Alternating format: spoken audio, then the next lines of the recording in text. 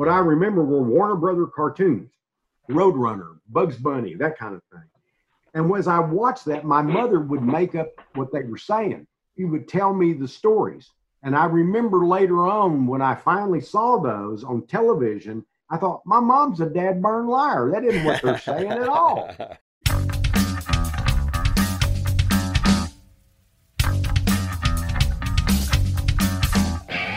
Welcome. You're listening to Paleo Cheese Podcast, Episode 11, Part 1, with special guest Joe R. Lansdale. Welcome back. I'm Jeremiah Bannister. And I'm Chad Lutsky. And you're listening to Take Two, in fact, of Paleo Cheese Podcast, part of the Project Entertainment Network.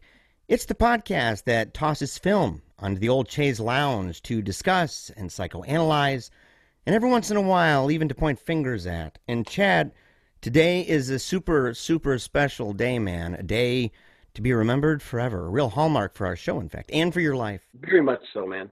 Today we have Mr. Joe R. Lansdale. He is an award-winning author, having practiced and even taught martial arts for over several decades, and landing him in the International and Texas Martial Arts Hall of Fame. Pleasure. The United States Martial Arts Hall of Fame. I'm always going to add that. Here we go. Here we go. Yeah. I would too. It is my absolute pleasure to, for the second time, thank Joe for coming on. And thanks, Joe. Sorry for the mishap there. No problem at all. And I'm glad to be here. I'm glad to be invited.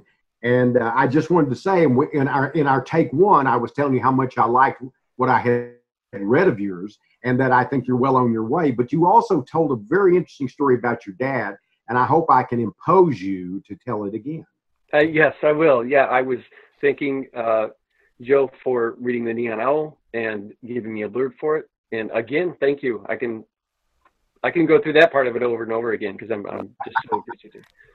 But yeah, my dad, my biological father, who did not raise me, he was constantly trying to get me to read, would send me books in the mail, and just didn't have interest. I wanted my famous monsters and my Fangoria, and that was about it. When I was about 18, he had a collection of short stories that had just come out, edited by David Show, I think. Ow. And my dad had read it, and he said, if you're going to read just one story, you got to read this one in here called The Night They Missed the Horror Show. It's hilarious. You're going to love it. And my dad and I were always looking for the really bad B movies, the gorier the better, or the dark humor and stuff like that. So he thought this would be right up my alley. But once again, I just was not a reader. Eventually, a handful of years later, I did read Silver Screen, which happens to be my favorite collection of short stories. And Joe mentioned that that's one of his top as well. And yes, the story, he was right. The story was amazing. And I mean, I loved all of those stories, but something about that in particular led me to start thinking kind of more like outside the box, and especially with like character development and little quirks in characters and stuff. And the more I read of Joe's work, the more inspired I was to venture out into other genres when I eventually became a writer myself. You mix them too. Yeah.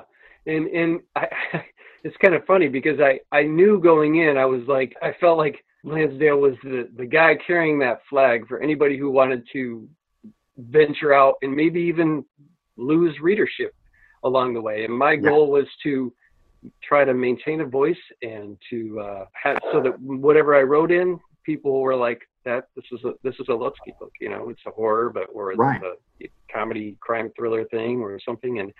And so that was important to me. I didn't want to get pigeonholed in anything. So that was the goal, and I have Joe to thank for that for sure. And I always wondered, like, if you were ever concerned about that, if you were ever like, well, people love the drive-in, but now I want to do, this other thing, and are people are gonna, is my readership gonna follow along? And I think some of my publishers and editors were. I mean, I wasn't at that time. It wasn't like I was, doing badly. But I wasn't doing so phenomenally that I didn't feel worth taking chances. And I think it's my nature anyway. I think I'm sort of within a reason, a risk taker, more of a risk taker in the sense of creativeness, not necessarily that I'm going to, walk on a high wire across from one building to another, but that I am a risk taker in the sense of being a writer. And you know what? You don't always succeed. And I've always said that I'd rather read an interesting failure than a bland success. And I really mean that. I also say I always write like everybody I know is dead. And then I also say, fuck the reader, because it doesn't mean I don't care, but I can't care when I'm writing, because then I begin to write for somebody other than myself. And I'm the only audience I truly know. I'm not one of those people who can sense what most people want, and I don't want to be. And I'm not knocking anybody else who does that. Yeah. But for me, it has to start with me. And then when I get through, I'm like, oh, I hope they love it, but only when it's done the way I want to do it. Right. Because when I sit down to write it, those are my two mottos is, right, like everybody you know is dead, and fuck the reader. Yeah, there's something to be said about, even in the music world too, when you have bands that instead of copying another band, they do their own thing, and they're so innovative. Yeah. My brother Andrew Vax told me once, he said, yeah, who do you want to be, Barry Manilow or Muddy Waters? And I thought, well, I don't really want to be either one of them. I want to be me, but I get his point. I don't want to be Barry Manilow. I want to be Muddy Waters. I want to be the guy that's doing something innovative and doing something different, and somebody who is, in a sense, creating. When we first heard Muddy, we thought, what in the hell, man? What's going on? Or you first heard Elvis, or you first heard Johnny Cash, or you first heard those people at Sun Records, Jerry Lee Lewis, etc. We were there at the birth of rock and roll. I was like a child when rock and roll became rock and roll, or rockabilly, and then became rock and roll. Elvis hit his prime when I was like 5 or 6, and so I grew up on this. And I remember, I was listening to Hank Williams, which I like, by the way, and Ernest Tubb, which I also like, Patsy Cline, which I adore. And then all of a sudden, don't be cruel. And I thought, what in the hell? What is this? And then, Ring of Fire and bum, bum, bum, bum, bum, bum, bum, bum, with the trumpets and stuff. What is this? Now, to you guys, you grew up with it in the normal sense. But when you heard that, you thought, what the hell is going on? What is this? And it's the same way when the Beatles came along, and their early music was kind of in the same vein, but by the time they hit Revolver and Sgt. Pepper and all that, you start going, wow, this isn't the same old. There's something truly unique here. And when you think about it, that music has survived really well. So it's the same thing with writing, and it doesn't always have to be crazy or wildly innovative. It has to, well, Mark Twain, did it. Now, you're reading Mark Twain and you're going, my God, this guy's funny. And he's satirical. He has these great things to say about racial inequality. He has these great things to say about social injustice. And you learn from that. And then you have Jack London, who, in his own way was quite the racist himself, with like Jack Johnson, the boxer, the things he said about him. But he could touch on the every man about as good as anybody. And then you read Flannery O'Connor, who just was, when I read that, I go, these are my people. I know what she's talking about here. And, you read all of these people, and you read Hemingway, and you read The Killers, or you read Hills Like White Elephants, and you go, my God, this isn't the same old shit. This isn't Andre Norton. And no shit on Andre. She did what she did well. But you start to realize that these are, you read The Great Gatsby and you go, my God, these guys are doing something that I have never imagined. Or you read Philip Jose Farmer and he's just crazy as hell. And I got to know Phil. And Phil, he wrote these incredible stories that would take things that didn't seem to fit and find these juxtapositions that were so fascinating. So, it's the same way music, writing, art, you look at Van Gogh and you look at what's going on with the Impressionists, and then you look at somebody like Dali, and then you look at more modern artists, and you look at comic book artists who were, my artistic heroes, and there's something about it when it's right. And, it's not the type of art, it's the particular art. It's not the type of book. It doesn't mean that every science fiction, fantasy, horror, crime is going to appeal to me, because it doesn't. But now and again, and it can vary from reader to reader, there's somebody that reaches out and yanks your dick, and you go, my God, what is this? This is just amazing. But the thing is that it has to be something that excites you. And when you sit down to write, it needs to be something that excites you, that makes you feel like it's worth getting up to do. you know. And I don't work but about 3 hours a day because I get so excited that any more than that, I get diminishing returns. So I get up in the morning and it comes out of my fingers like fire. And, you know, I think I'm the luckiest person in the world to get to do this, because I never thought that I was going to be able to do it until I was older, because I thought, coming from a poor family, you know, as I was saying earlier, my dad used to say, if it cost a quarter to ship, we'd have to throw up. And I think that's kind of where I was, you know. I wanted to be able to do this, but I thought I would end up having to go get a degree, and I worked toward that for a while, but I couldn't afford it. And my wife and I, when we got married, when I was 21, I'm working in the rose fields. We both are. We're working in hay fields. We're working in potato fields. And we're doing what they call picking up pecans. They had a device that would shake a tree and drop all these pecans, and then you would pick them up and put them in the bag. I remember telling my mother, why don't they put some tarp around here? And then we could pull. She said, oh, we get paid by the pound. Shut up. My mother and I are out there picking up pecans.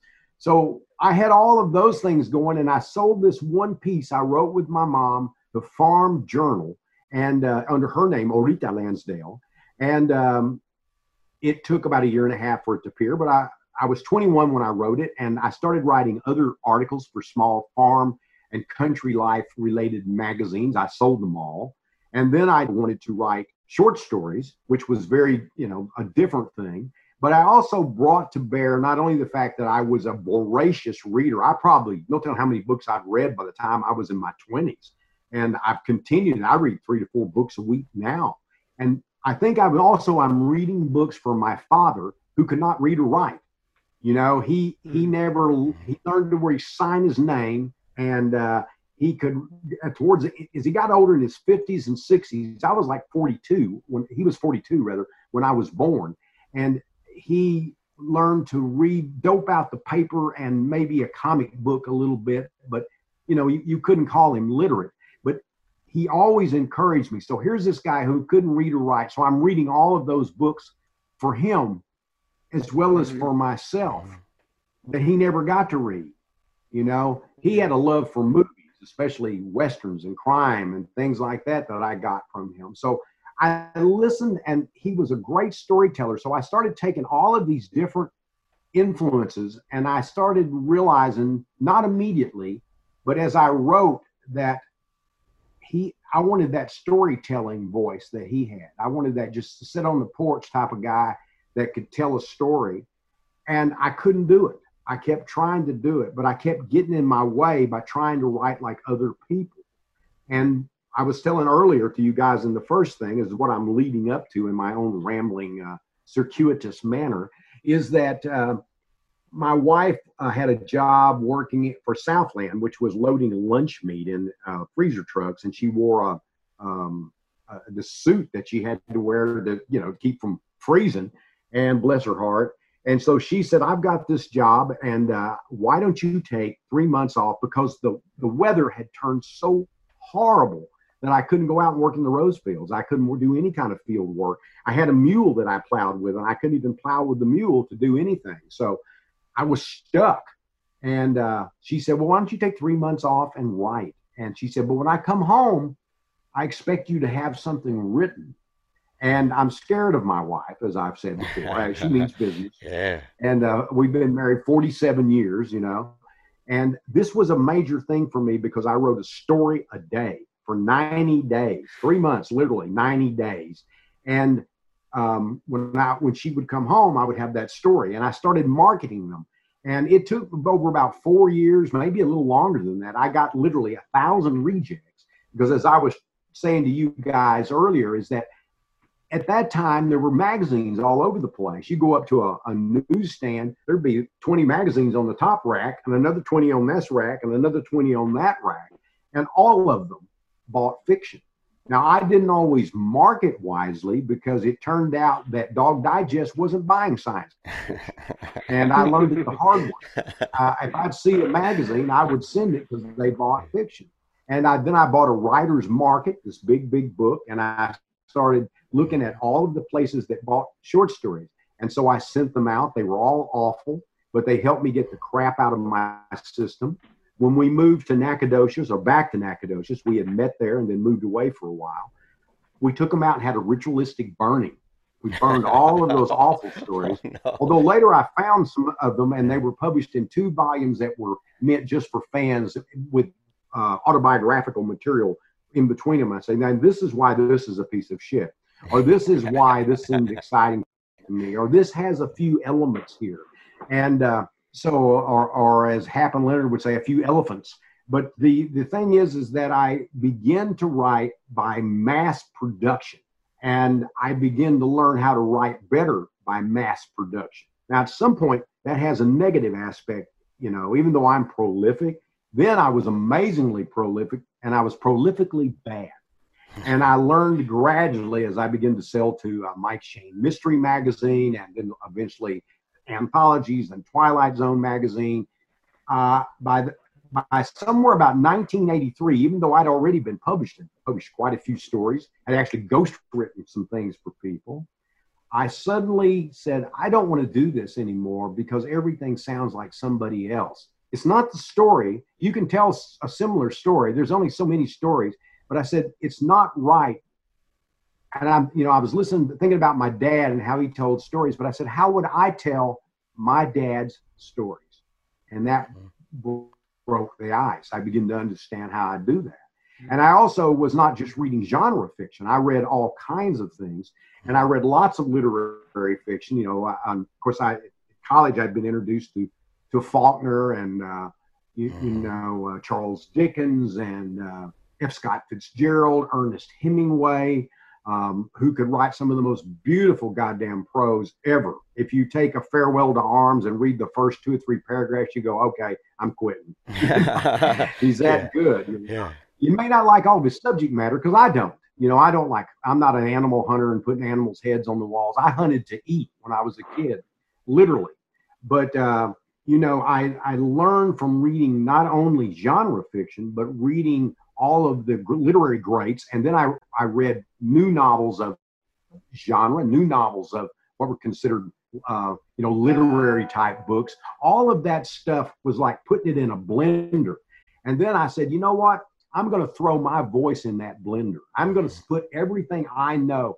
I grew up poor. I grew up well. I was well loved. I had a good home life, but I grew up poor, and I grew up around a lot of people who didn't have a good home life.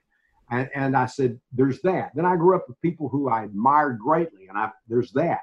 And so you borrow these experiences, because I had a lot of them in the late 60s. I was in high school and I was against the war. And in the 70s, I was drafted. I dropped out of college when I first dropped out to be drafted, to make a statement. That's how fucking naive I was. And I was drafted. And I went and did my physical. Everything was fine. I did the mental test, and then I refused to be inducted. And they said, well, go home and get your stuff ready. You know where you're going. Prison, 18 months, So I went home and I got everything in order, which really meant I just got another pair of socks and some underwear. And about 2 weeks later, you go and meet the bus in Tyler, Texas, and they take me back to Dallas. And they said, do you still refuse to be inducted? I said, I do. And they said, you won't file as a conscientious objector. I said, no. I would have fought in World War II. There may, in fact, be some war in which I would fight. And I would fight you if you fought me. So I'm not a conscientious objector in this classic sense of you mean it, so I can't say that. He said, okay. And he said, okay, go in and see our psychiatrist. And they sent me in there. I was in there about 10 minutes, and they gave me a 1Y and sent me home, which means unfit for military service, essentially. And they either decided I was nuts or they threw me a bone, because this was probably about 1972. And already people were beginning to see that this was winding down. And I think they thought too that I was earnest. I didn't give them any bullshit. I didn't pretend something was wrong with me. I didn't dodge. And I even had one of the servicemen there who would tell me, said, son, go to Canada. This isn't working at all. And I said, no, I'm not leaving. I said, if I leave, I might never be able to come back. And I said, somehow it feels cowardly to me. And, I'm not trying to put down anybody that made that choice. I know people that did, and they made that sincere choice. But for me, it was not the choice I could make as the man I was, and that doesn't mean better. It just means who I was personally. And so all of a sudden, I didn't have that. But I had all those experiences of dealing. I had long hair back when first thing you do is you go out long hair and somebody yells, "Hey, honey, do you give head?" And the fight was on. And there was always something like that. And, because I looked different. And what's weird is I never smoked dope. I never took any kind of dope. I didn't drink alcohol, still don't. Didn't smoke cigarettes. But I was socially and politically very much of the left side. I've always said I'm a capitalist with a small c, meaning that I'm going to make as much as I can. I think that's fine, as long as there are restrictions that keep us from being idiots. And as long as we have social programs like Social Security and Medicare and things for people to go to college. And so I guess I'm sort of that mixture.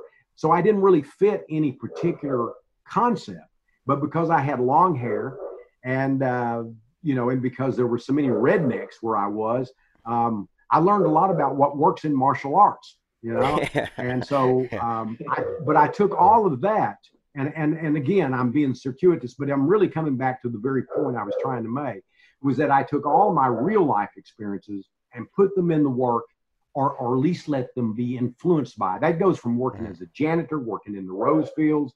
I have characters, Hap and Leonard, that worked in the rose fields. They were bouncers. I just borrowed from that. And then I had friends who worked at the chicken plant, and I borrowed from them. But I started taking all of that stuff and saying, I want to hook this to a genre engine, but I want all the chassis and all of the, the upholstery and everything to be different. I want it to be what I know from experience and what I've learned from sort of literary fiction, which is not to say that genre fiction can't do that and hasn't done that as well. But I wanted to bring characterization and style and dialogue and atmosphere. And I wanted it to be thematic sometimes. Sometimes it just is what it is. It's just a story. But there were other times when I wanted to bring thematics, things that anti-racism, what have you. You can, so many different things would find their ways into the stories. So that's how I developed what I wrote. Was like I'm a magpie. I had a little bit here, a little bit there. And I was always a guy too that I couldn't plot very well. And so when I first started, I would cut things out of newspapers that didn't match. And I would try to find the juxtaposition between them. Something I'd kind of learned from Philip Jose Farmer, not the newspaper part, but they're using these odd ends and trying to find how they fit. And that helped me kind of get going. And then I realized that was too artificial for me. And I tried doing outlines, and I realized that after I wrote the outline, I was no longer interested in writing a book or the story, because I'd already felt like it was there. And so I began to use the concepts of martial arts to train the subconscious. And so I would go to bed at night, and I would get up the next morning, it would be there. And all of a sudden I realized, you don't wait around for inspiration. This is inspiration. Yeah. Because now you're tapping in to what we call the muse, which is you. You're the muse. And you're tapping into this subconscious aspect that you have to trust, because it's crazy and it's dreamlike. And you only use the conscious mind later if you need to organize things to where they're more workable. But like the drive-in, for example, was a dream, and I just kept dreaming it. And it wouldn't go away. So finally I got up and I said, I got to write this sumbitch. And so I wrote it, and it kept rolling out every morning. And as soon as my feet hit the floor, I was there. And I gradually learned that I was good for 3 hours a day. And when my kids were little, I, of course, did that whenever I could, because I was a house dad. My wife was working at the fire department, and I had quit the janitor job to take care of them. And so I would write whenever. But gradually what I did is I developed this 3-hour method a day. It's not written in stone, but it might as well be almost, because I get up in the morning, I have my coffee, I go upstairs, I check my email, I look at the fan page, and I got that going. And then I sit down, and as soon as my fingers reach the keys and I look up, the story's there.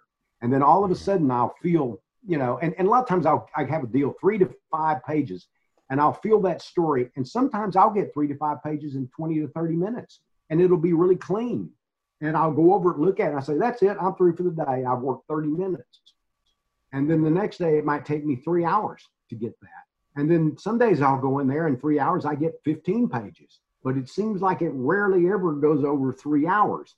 Once in a while, I can work in the afternoon or at night, but I don't want to because I feel happy with what I've done. And I like to leave a little gas in the tank. And if I do work at night, it's because I'm working with somebody else on something, or I'm having to work something in film. So to me, it's all about this glorious excitement and finding how to be a hero every day instead of worrying about writing 20 and 30 pages a day or whole chapters or spending 10, 12 hours. I don't want to do that. I want to get up and get it done, do it as well as I can humanly do it. And then it's time to, read and watch movies and train in martial arts. I still teach martial arts. I teach private class once a week now. So to me, it makes a better life. And I have time to hang with my wife and my dog and my kids don't live here now, but, we're real close. And I hear from them almost just about every day, sometimes 3 or 4 times a day. So I've just got the life I want. So I sometimes feel that someday I'm going to get up, somebody going to say, oh, wait a minute, man, we fucked up. We were talking about that other Joe Lansdale. You're not the guy. So I feel very fortunate. And I'm sorry to ramble on like. You know what? Hey, we are extremely happy that you're rambling. If there's anyone who's ever been allowed to ramble ever on the show, it is you. I'll tell you, I love so much of the stuff that you were saying, and I have to say this, working with Chad, I've known Chad for a long time.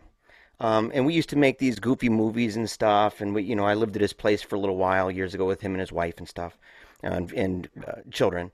And so, he's had a big influence on me over the years. But I'm one of those guys that for a long time, I was going to have an influence on a lot of people in time, I can tell you. Oh, yes, unquestionably. And so, and I'm a testament to that, because, I've got books all around me. I got a library here. I got a little bookshelf over here. I got one upstairs in our quiet room that we've got that's dedicated to it. And so, but most of that stuff is politics, science, philosophy, religion, culture, anthropology, stuff like this, right? And it wasn't until Chad and a few other people really began to influence me about branching out and getting into fiction. But even when I did that, I began with people like Homer, right? Aeschylus. One of my favorites. Yes, I was so happy to hear that. You said you read it like at 10 years old, and I was like, woo! I keep it under my pillow. Yeah, and one of my favorite. But Homer, Aeschylus, Dante. Yeah. I like, of course, Chesterton. So there are people. There are writers. Read a little. A little Chesterton, yeah.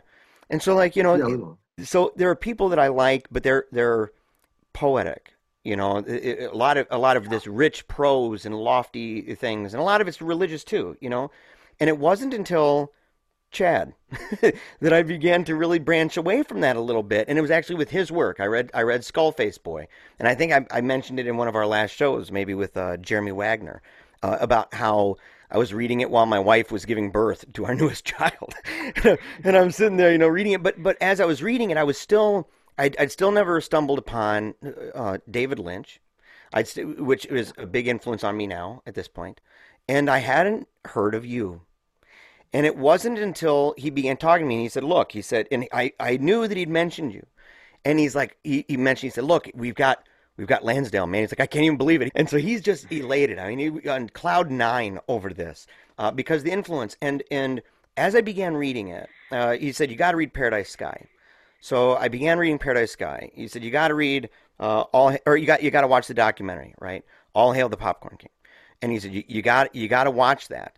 So I watched it, and I was so impressed, and I'm so glad for our listeners that you've expressed the things you've expressed, because through it all, there was a sense of balance that you, on the one hand, you're writing all the time. On the other hand, you're only writing a little, right? And you do other things. You have a family life, and that's one of the most endearing things about that documentary. When your daughter chokes up and starts crying, I Yeah, made choked me up. choke. I know. I'm like, I don't even know these people, and I'm sitting there crying and stuff. And but you could tell, and you could tell from everyone who knew you, you could tell that you are a man who genuinely is trying to live that life and to live that heroic life that's not saying there's no wrong or anything else, but to say, you know what, I'm a guy. I do my best with what I've got. I try to tell the stories. You're even making up, right? Like almost like a active reparation with your father about reading Yeah. and taking that upon yourself and saying, I'm reading not only for myself, but I'm reading for him. And I Yeah. thought it was so great. And lastly, the idea that the diversity of literature that you've done, right?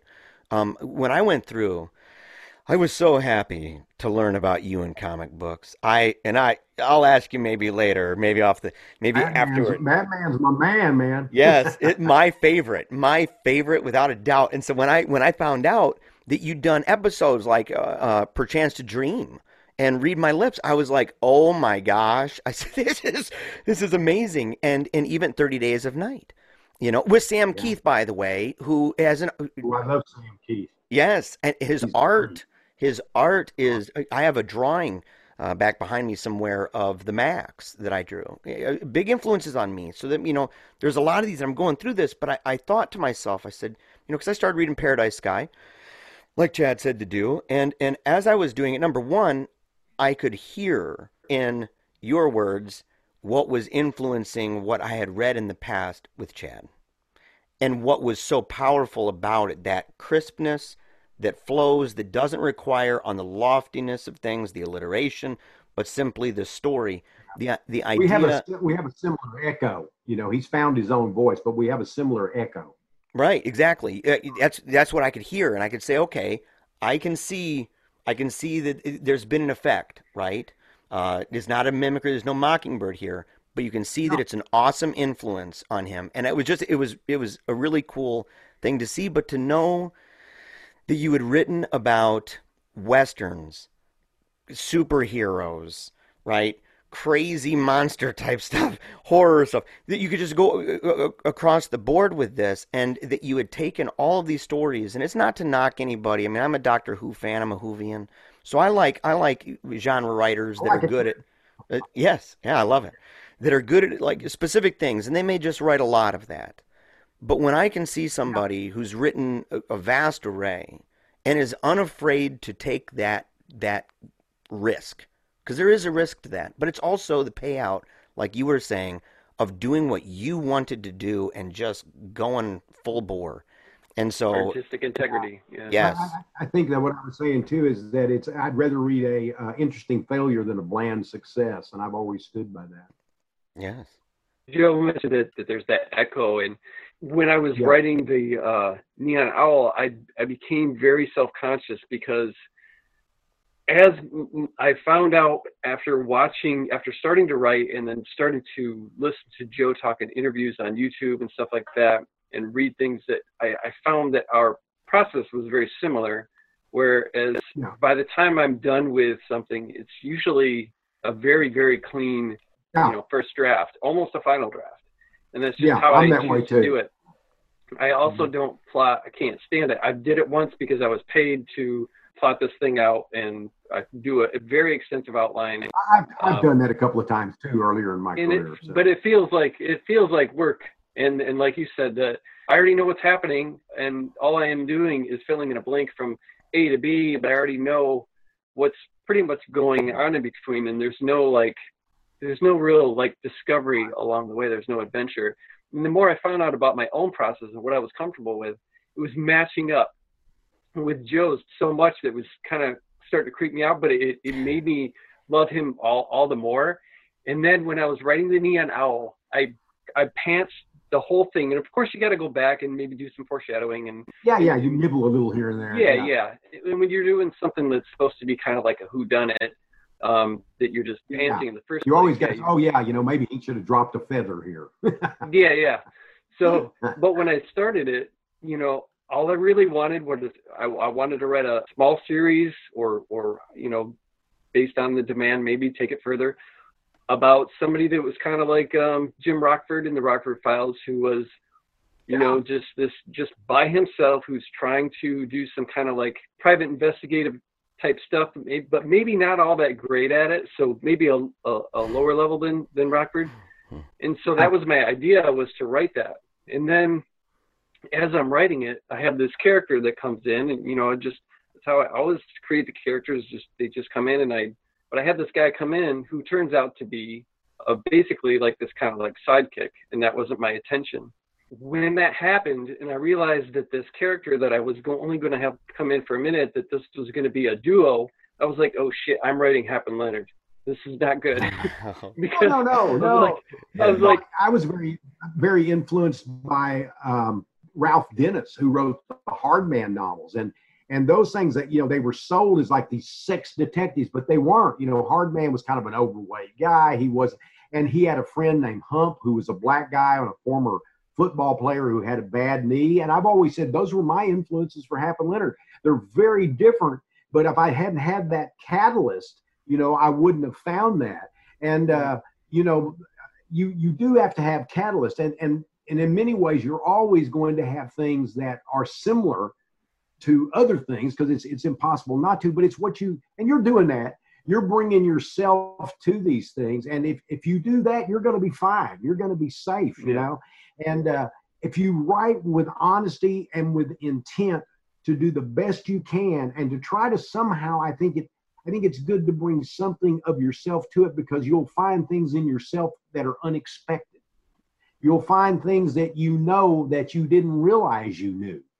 And I think that's a wonderful thing. And the Rockford thing, I always think about Philip Marlowe, you know, was not the world's greatest detective, but he was the world's most, I said I was going to do this, and I'm going to do this. So if you know, Raymond Chandler, I'm sure you're aware of Raymond Chandler. If you haven't read Raymond Chandler, you would want to. He's certainly, in my view, the greatest private eye writer of all time.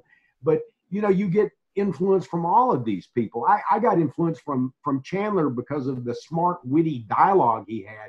But I grew up with people who talk like that. You know, it's hotter than two rats fucking in a wool sock, things like that. And you start absorbing those. And that's what I meant, instead of trying to write like, you know, Robert Howard or whoever. I was influenced by them in different ways.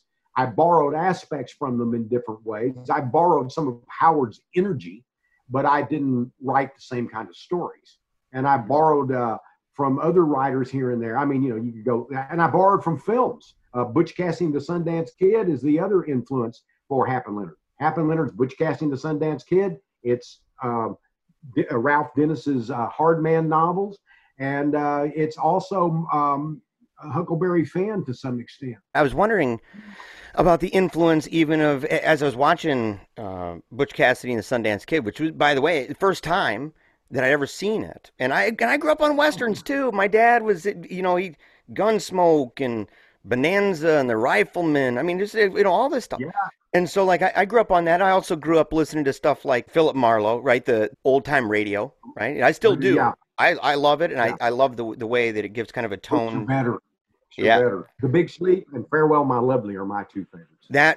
The Farewell was what I was going to buy, and it was between Big Sleep and The Long Goodbye, right? Those were the two that I was like, you know what I said? You know, I think I want the Big Sleep, but you're right. Yeah, but the Butch Cassidy situation, I was thinking as I was watching it, and I watched a documentary too. I think it's PBS that did it, and it was talking about how. Oh, it's fantastic, and it talks about like how they got their names, and it was saying that Butch, that, you know, his name's Robert, right, and that he goes and he's Robert Leroy Parker. Yeah, and he goes and he's working on a ranch, and he meets this cowboy named Cassidy, and Cassidy's cutting these corners and stuff. And that he takes this last name and he uses that as his. And I thought, Loving. And I thought, that's, you know, and he teaches him how to ride, teaches him how to shoot. And I thought, and it was an awesome thing. And I wondered about that. I was wondering, like, you know, was that an influence in any way?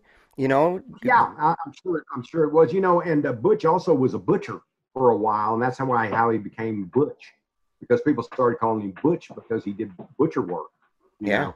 And so, you know, and then Harry Longbow became the Sundance Kid and probably had never shot anybody. And yet he was considered one of the fastest guns in the West for whatever reason. Yeah. And nobody really knows. And it's probably because he could handle a gun very well. But people were afraid of him. But Butch and Sundance never killed anybody until they were in Bolivia, you know, and it was, they got themselves in situations where that happened. But before that, they never shot anybody. And they always robbed banks in a way that they, you know, doesn't make it good. It's still robbery. But they robbed banks in a way where they didn't put anybody's life in danger.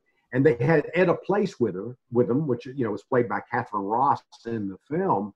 And her real name might have been something else, but they knew her as Etta or Ella Place. And some people thought she was Sundance's cousin, actually. But nobody really knows not only who she was, but whatever happened to her. She came home and disappeared. Right.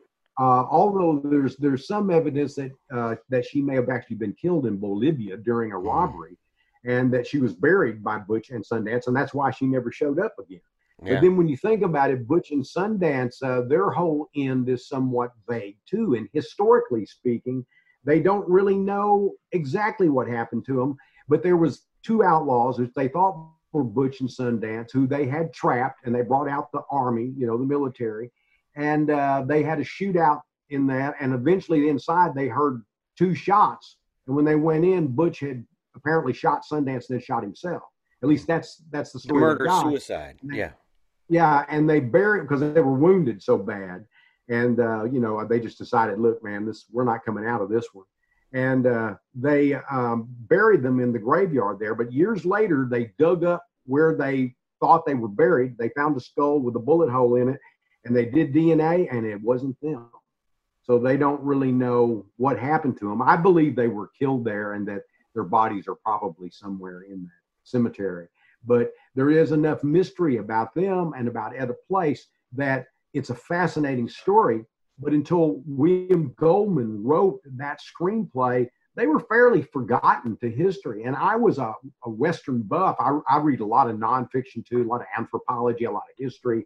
And I had come across them in passing, but nothing much. And when I saw that movie, I said, wow, this is fascinating. And I figure it's just all movie. And then when I started reading about them, I found, you know what? He nailed them. This is pretty much who they were, you know? And it was pretty shocking and pretty interesting to find that probably about 80% of the film is reasonably accurate. Maybe more than that. That's got to be our segue. Well, I wanted to say one more thing before the segue. One thing I really have appreciated, not just in reading, right, but the way that you've talked this evening, and the way that you talked and the people spoke of you in the documentary, is that, and you mentioned this earlier, that, you know, you talked about contemporary controversies, right, things that are relevant to the time, but yet you do it within discussion. And like, for example, you know, in Paradise Sky, there's a number, even in the first 10, 12 chapters of the book, there's a powerful number of discussions that go on that really cut to the chase on racism.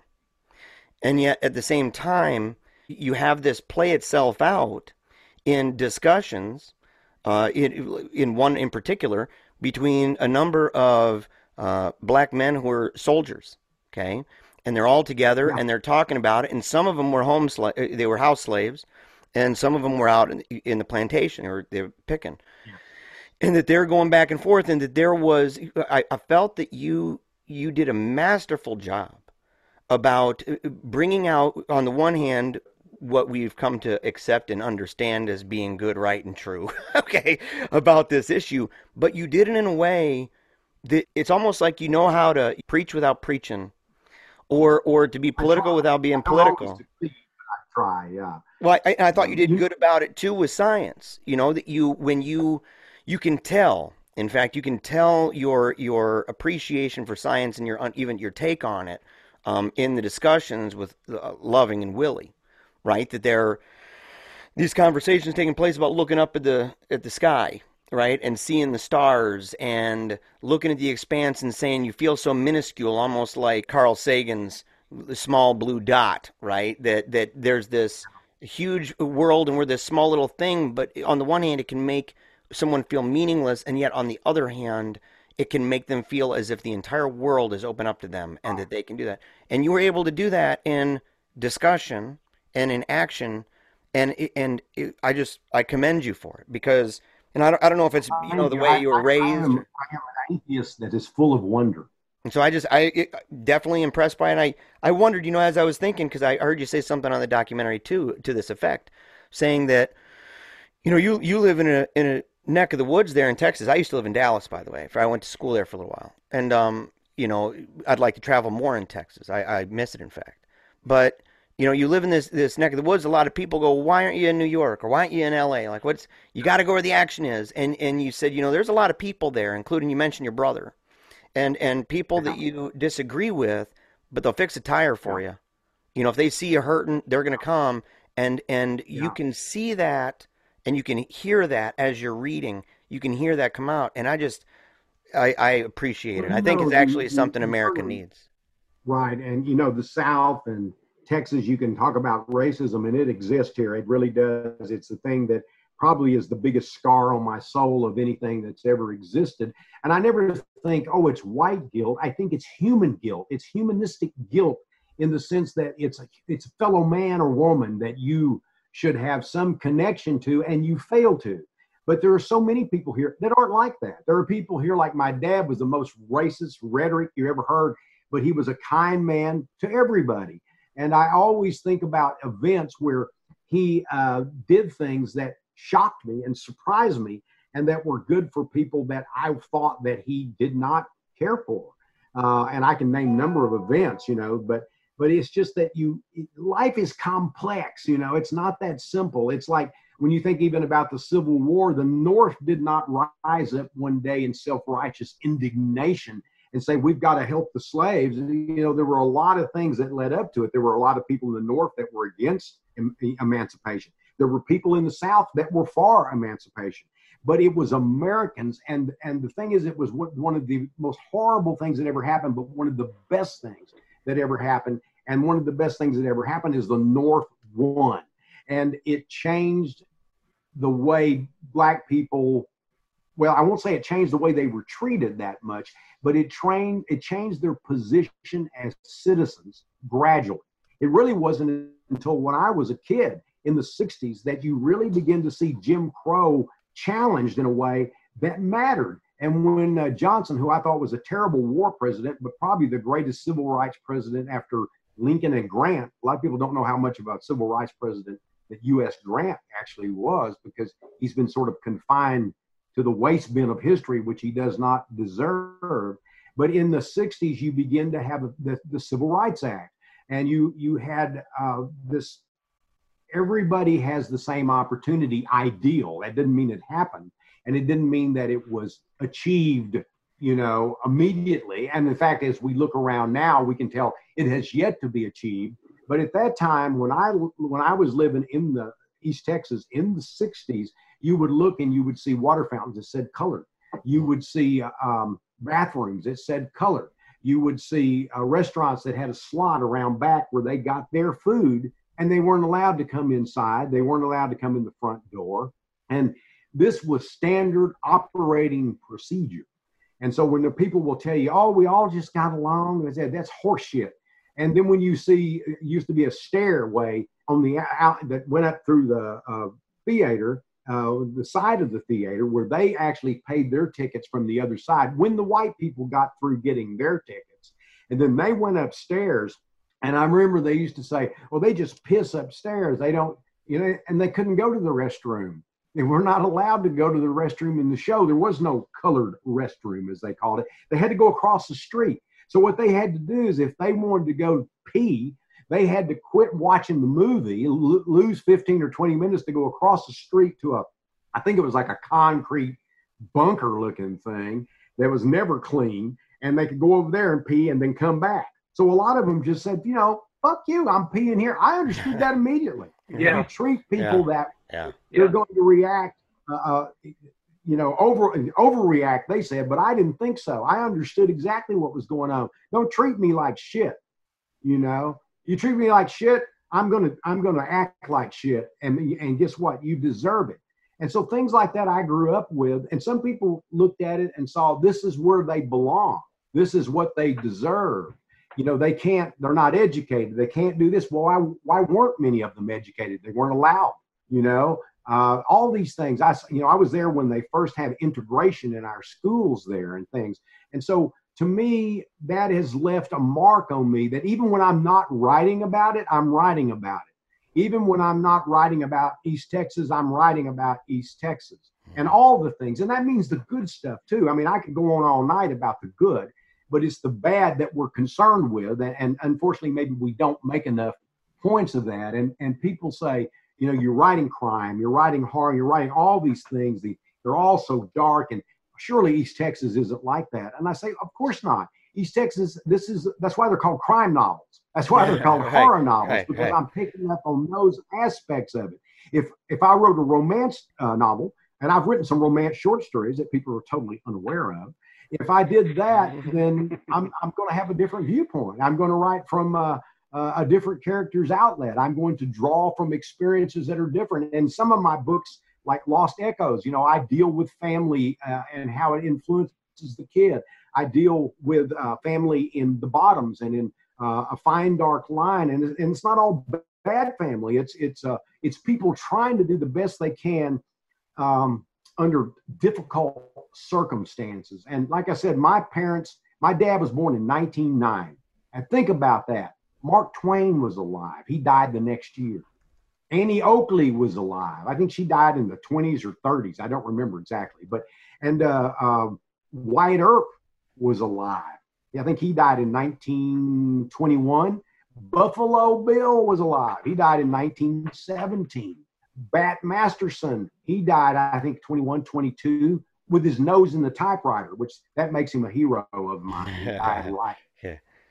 But all of those people, his influence was totally different, And so all of those stories and all of those backgrounds and all of the good and the racism and the other things that were the narrow-mindedness that comes with living in small groups, all of that stuff came to me, and I could embrace the negative or I could dismiss it, and I dismiss it. And I could embrace the better aspects of it, and I did. Yeah. My father and mother were great family people, and I wanted to be just like them. And even though my father, as his racial views were just absolutely obnoxious to hear him say things, the things he would say about some of my heroes like Muhammad Ali and stuff. And, and I ended up not going to the draft, just like Muhammad, who probably influenced me some there. I know those things probably irked him, but he's my hero because he always, stood up for people. Even though he might say one thing, he stood up for people that were the sort of underdogs.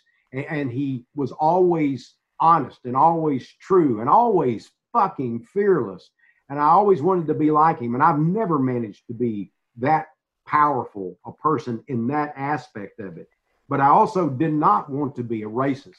I wanted to be able to read from my father, because I always thought, had he had that opportunity to read and to be educated, that his life would have been different, because he was a smart man. And my mother was different. She was a Martin Luther King fan, and she was someone who was well-read. She read everything. She had like a high school education, and she finished high school when my brother was in high school. And my brother is 17 years older than me. So right now he's 84. And so, we had this, we were brothers that were raised as only children in a way, although we're close too.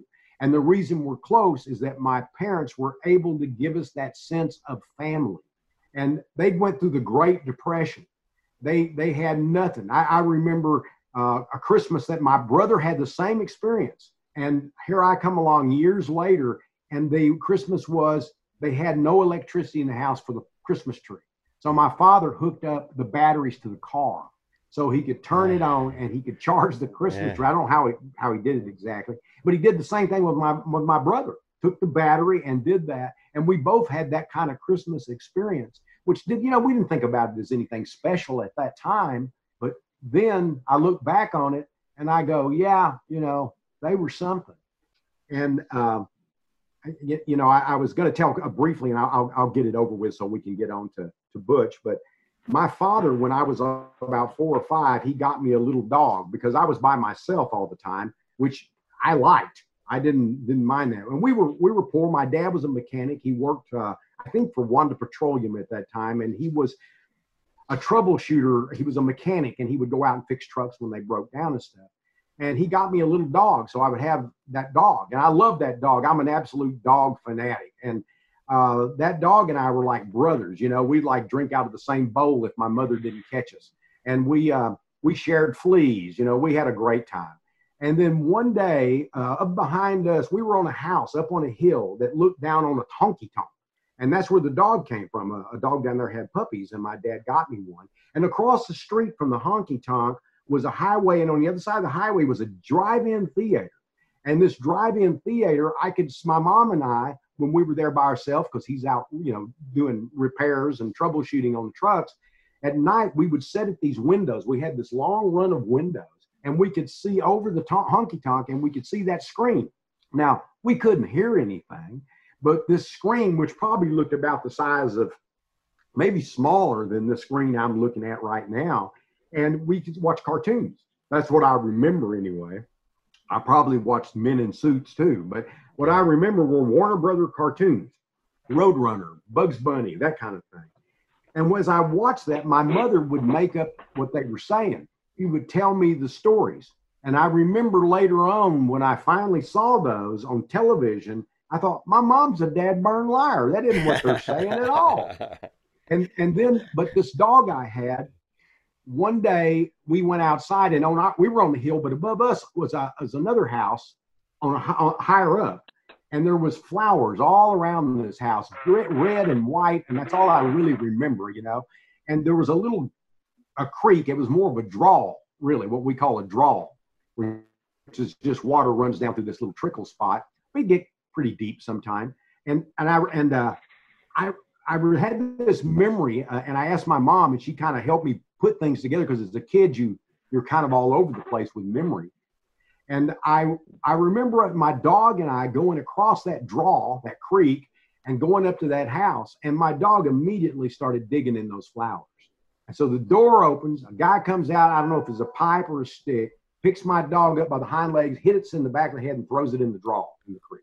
Oh, no. So I ran home screaming. My best buddy had been whacked in the head and thrown in the creek. So I went and told my mother, and I remember my mother saying, "You stay here." And she walked, because you didn't have phones in we occasionally had a phone, had a party line. And when we couldn't afford it, we didn't have a phone. So she had to walk to a phone, and people didn't live right next door. They're like we are out here, and she had to walk a ways to get the phone to call. And I don't know how long it took, but I just remember my mom said I cried so hard I was hiccuping, And at some point I saw this black car, my dad come in. It was like Mr. Death coming up. And he pulled up in the front yard, and he gets out. And my dad was an extraordinarily strong man. He had wrestled and boxed in fairs by catching the rails from town to town. And he would wrestle and box in fairs for money. He did that before I was born. That happened in the Great Depression. So he had more than a little experience with that. He was my first instructor, by the way. But he went up there, and he was going up that hill, and he said, "You stay here." I wasn't going to do that. My dog was in that creek, And my dad walked up there, and I followed him up there, and he knocked on that guy's door. Well, that guy opened the door, and my dad hit him. He didn't say a word. He just hit him. He hit him so hard it knocked him flat out, and my dad grabbed him by the ankles and swung him through those flowers so he flattened every one of them. And then he flung that guy in the creek. And then we went down there, and my dog was alive. And he got my dog out. He carried it up. My father loved dogs too. Yeah. And so it was hard for him to do wrong for me from that point on, But those were the kind of people that, Westerns had elements of that in them. And, there was the drive-in, there was violence, there were dogs, there was being out in the country. All of the things I've written about were right there in that day. every major influence of mine, as you know, as far as my own personality in those books and stories, comes from that moment. That's a cool story. It's a great segue, because talking about doing the best you can given the circumstances and good people doing bad and bad people doing good, I'm like, but Butch Cassidy. Hey everybody, it's Kevin Goatee. It's Kevin Israel. And you're listening to Gutting the Sacred Cow on the Project Entertainment Network. Hey Kevin, what exactly is Gutting the Sacred Cow? Gutting the Sacred Cow is a podcast where we invite comedians and talented people every episode to come on and trash a movie that you probably love or someone you know loves. That's right. Our guests have trashed such films as Indiana Jones and the Last Crusade, Gone with the Wind, Grease, even Star Wars. Can you imagine the balls on that guy? Did he succeed? I cannot. Yeah, well, listen and you'll find out. But this is Kevin Goatee and Kevin Israel for Gutting the Sacred Cow.